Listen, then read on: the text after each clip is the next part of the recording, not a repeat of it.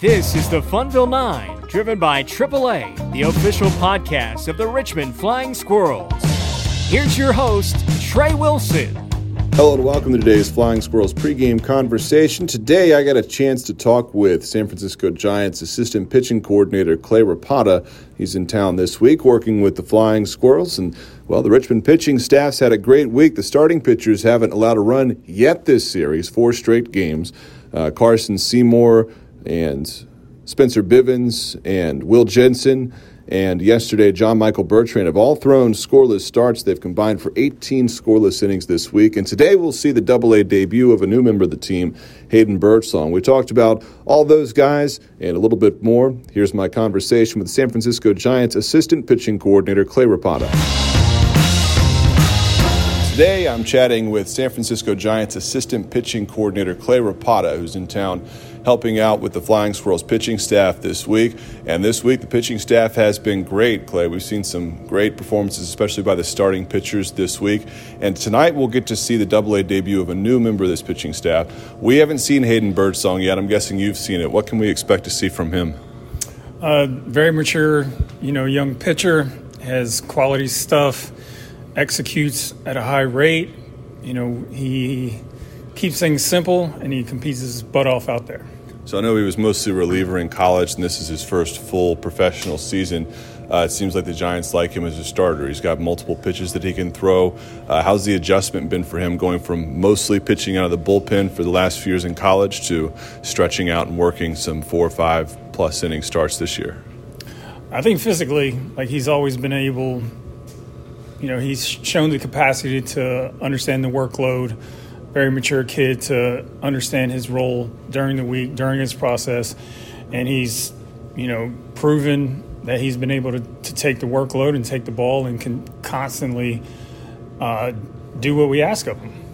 First start this week, back on Tuesday, we saw Carson Seymour on the mound. He had one of his best starts of the year so far. Didn't allow a run, had a season high in strikeouts. I know early in the season he wasn't missing a lot of bats.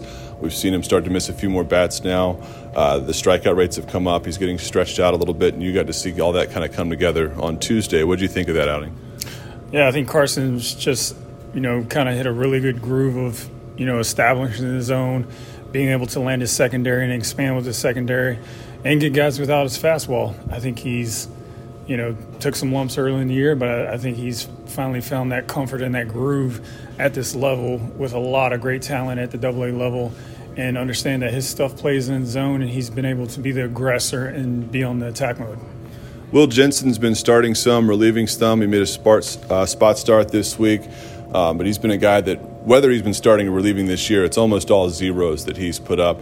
And another one like with Seymour, where we saw him early in his time at AA. For him last year, wasn't missing a ton of bats, was still getting a lot of outs, but now the strikeout rates come up for him. What have you guys been working on with Will Jensen this year?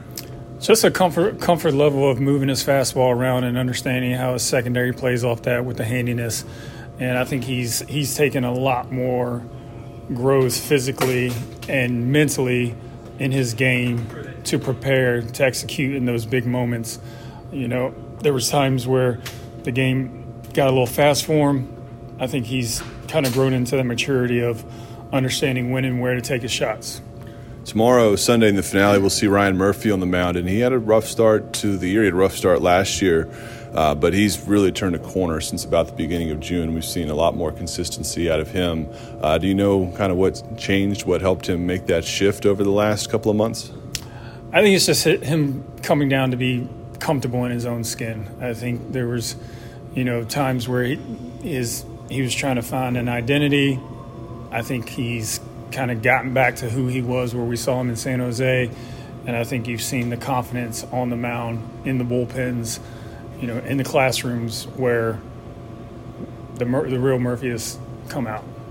So for you guys, when you're traveling around all these different affiliates, you've got probably 80, 90 pitchers that y'all have to keep track of just in the States, not even including the guys that are not yet over here that are probably down the DSL.